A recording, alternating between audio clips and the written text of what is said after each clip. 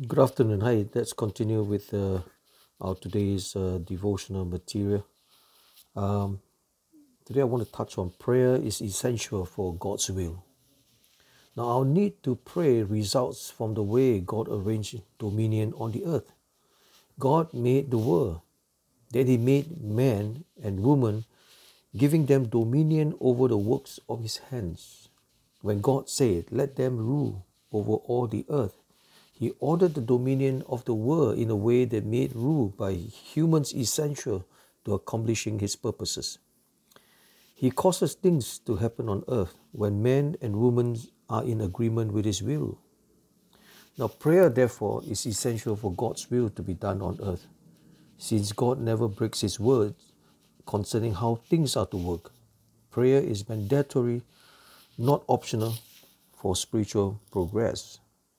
Now, God's plan is for man to desire what He desires, to will what He wills, and to ask Him to accomplish His purposes in the world so that goodness and truth, rather than evil and darkness, may reign on the earth.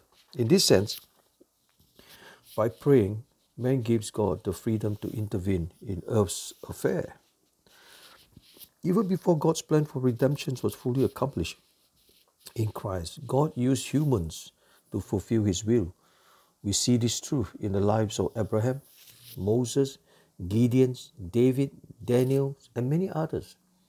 God continued to work with mankind to fulfill His purposes on earth, even though man's part was limited by his sin and lack of understanding of God's ways. As a man or woman created in the image of God, dominion authority is your heritage. God desires that you will His will.